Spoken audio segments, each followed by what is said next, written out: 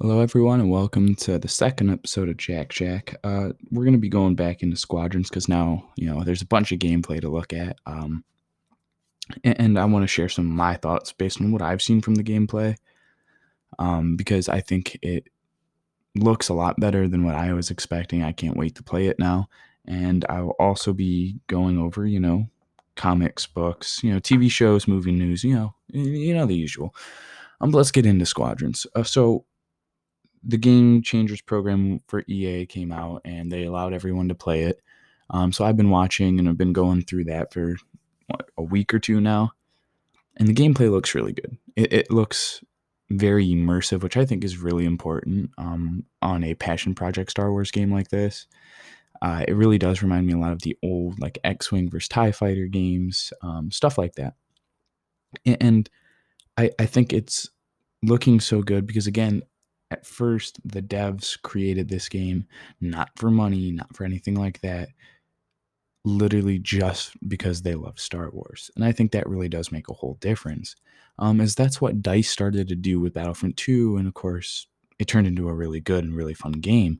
So now we have Squadrons doing the same thing, and that's how it started. And so I don't think you're going to have a lot of the same problems.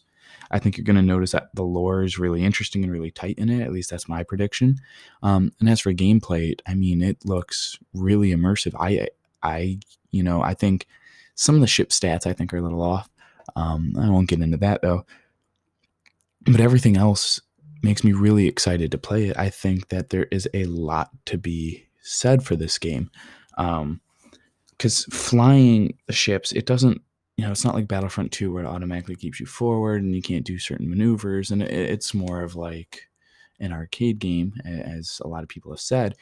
This really does look, and I'm assuming it must feel like you are actually in the cockpit. You are actually, a pilot within the galaxy. And I'm very excited for it. I am all for a very immersive Star Wars game, especially with EA saying they're doubling down. I think its sales are going to do well within Star Wars fans. I think you'll get enough people who buy it just because Star Wars and EA are two very big labels. I think you'll get enough that it'll show EA that, not everything has to be like a reskin of some game. Not everything's got to be like a Battlefront. Not everything's got to be like a Fallen Order. That you can make passion projects that are very unique, and that will sell regardless. And I think I'm really not worried about Squadron sales. I want it to sell well, and I think it will, especially with the gameplay that I've seen. I think it's going to sell well. The biggest problem I have, I think, is that I think it's just going to take a long time to get really good as a pilot in it. Because I don't have the most free time. So it's not like I can devote, 40 hours a week to just playing Squadrons, and that's okay. I think that definitely is needed within it, especially for a space sim game where you are literally flying an X-Wing. I think that is needed. Just like in real life, if you were to jump into a plane, it wouldn't take 2 hours to learn to fly a plane, And so I think immersive like that is a good thing. I also like that there's not like overly matchmaking in it. They said that you can't just pick up and be really good at the game, So you'd get in those lobbies, you get people who are really good and they're going on like 20 kill runs, and your team can't even shoot down one ship. And I think that's important. I think that's very important for the life of the game because, again, in my opinion, I don't think you can get better at something unless you play people who are better than you. And ultimately, I think that Squadrons is setting out to do just that, because you're not going to get better as a pilot if you're just flying with other pilots who are bad. You're going to want to play with some pilots who can clap your cheeks nonstop. And you're going to learn maneuvers from them, and you're going to try to reciprocate them, and it's very unique. A lot of the skins I think look cool. The customization is a lot deeper than I thought. I didn't think it was that massive at first, but I'm going into it now, and they've even said, though, well, this isn't all the customization, and this isn't all the maps, And I think I sit back and think, well, they're hiding this from us now. I think that, that there is a potential for, maybe a B-Wing and a TIE Defender, even though those are two very overpowered ships. So I think that's where they may not be included into the game in. But other than that, I think it's really unique. I think it's going to be a really, really fun game, and I can't wait to create an actual squadron, So segueing from that, I want to just talk about EA a bit. EA, of course, they're doubling down on making Star Wars games. I think that's a good thing. And I talked about this last time, but I just want to say, um, even if you hate EA, you don't have to pre-order, but I would most certainly urge people to, if you have interest in Squadrons, get it. It's only $40. It's $20 cheaper than every other game on the market. That's like a big label game, kind of like a game everyone's waiting for. So I really do think that if you have interest in it, you should get it, because we do need to show EA that these smaller, really attention-focused games, really immersive into the Star Wars universe, they need to be, we want more games like it. And so when they come out, you can't bash it, because it's not exactly what you want. If you have interest in it, I'd say get it. I'd say it's going to be a fun time. It's going to be a fun game. And who knows, maybe they make a game like Republic Commando because it's very lore intensive, stuff like that is something that I'm sure EA pays attention to, what's selling and all that. So I don't see anything wrong with it. So let's take a minute. I want to talk a bit. I didn't read it myself, but whatever it is, Free Fall, the Poe Dameron novel that just came out. From what I've heard, it sounds like a good book. And of course, they're trying to correct the lore that J.J. Abrams messed up, because, of course, Poe's original backstory is that he's just a pilot in the New Republic. Now he's a spice runner who has to become a pilot, And I think from what I've heard and from what I've listened to, it sounds like it does it well. You also learn more about Zori Blish. You learn more about the Spice Runners of Kajimi. There's a lot of like little Old Republic legends in there. And when I say Old Republic, I don't mean the High Republic, which comes out in a month. I mean the Old Republic, like Knights of the Old Republic, Coder 2, the Old Republic MMORPG game, stuff like that. And I think that's lore that, probably isn't the biggest thing if it's included in canon. But it's something I always liked, was that past lore of Star Wars history, And I think it's good that it is getting that attention now. So besides that, I didn't get a chance to read Darth Vader 3 for comics, but I did get a chance to read Afra 2. I really like Afra series. I kind of like the Indiana Jones vibe you get, and it's got like a little bit of like the mythology, kind of like, the Two Rings, kind of like Lord of the Rings there, which I think is cool.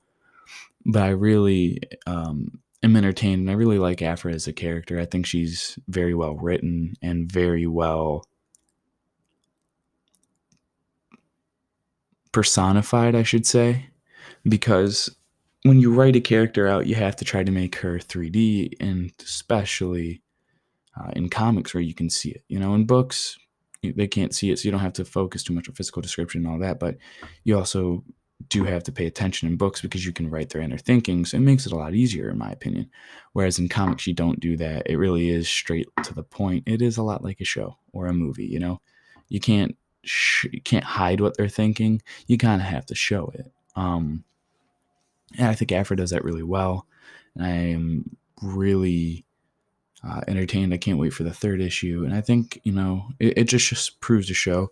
Now, Marvel does have a problem with stealing fan art with its comics, but I think Marvel comics for Star Wars are really good. I really do like what I've been reading from the Marvel comics. I'm not a big comic book guy. I just like Star Wars a lot, and that's led me into comics, So with it, I'm going to do a quick stock check, right? So here we go. I think, again, video games are on top, 100%. I think Squadrons, especially with the gameplay, definitely remains on top, because it's just generating more and more hype. And I think even if people are saying, well, I'm going to wait to buy it, they're still showing interest in getting the game. And I think that's most important. With it, I think live action TV shows are at number 2 right now because we are around 2 months, probably less than 2 months away from The Mandalorian season 2. We are now itching to see what's going to happen. A trailer should be coming out soon, at least in my opinion. I think a trailer will come out soon. So we'll find out. Um, I think after that, of course, is the animated shows. I think Bad Batch is going to be interesting. And from what I heard, Sam Witwer said that it is a beautiful looking show and that it is going to be a really good show. And I trust Sam Witwer because he's a guy. He voices Darth Maul. For those of you who don't know, he also was the voice and actor of Starkiller in The Force Unleashed and The Force Unleashed 2. So he knows Star Wars well, and he really likes Star Wars. So I trust his judgment here. I really do think he, as he has seen it apparently, would definitely know. And I trust his judgment. I think after that, I think, in my opinion, I think books are higher than comics right now, even though the Mandalorian novel gets pushed back a year. I think with the next Thrawn trilogy starting soon, I think that's generating a lot of attention for books, and of course, smaller character books like Poe Dameron's Free Fall and The Queen's Peril, I believe, is the last one that came out for about Padme, are generally not hype. And then I think movies, because again, we're 3 years from the next Star Wars movie. There really isn't much hype. There isn't much attention. And then I think comics, and I only say comics are at the bottom because it's not mainstream. I think it drops because of COVID. So there is a lot of interesting releases and it's not as uniform as what it was. And there aren't that many right now. Of course, they don't come out till, I believe, next month, September, with a bunch of new series. So you do get this kind of, well, there is that hype, but we're in this like 3 month dead period. And I know last time I said this, I said comics were higher and they're on the upswing. And I still think they're on the upswing. I just think it's lower than movies as of right now because we don't know if the Mandalorian comic is getting pushed back just like the Mandalorian novel did. We don't know about any of that stuff. What if they all the Mandalorian stuff gets pushed back? I think that definitely hurts it. And that unknown definitely makes movies go ahead of it. And we'll figure out if it is, just a panic, or if it truly is, a realistic thing to think that they may push the comics back. And I don't think they will, but I think you definitely have to pay attention to it. But with that being said, yeah, the Mandalorian novel has been pushed back to next October. I think most likely that the author is more than happy that this is happening. He sounds very excited that he gets a whole year to keep working on it, and he's saying it's a good thing. And I think it is a good thing overall. I think you can definitely, when you get an extra year to write a book, you can go in, especially if it was already finished, you can go in and fix little lore changes, take out things you weren't sure about, stuff like that. And I think he's going to do that, and I think it's going to be a good book. And of course, we'll find out. This is all hypothetical right now.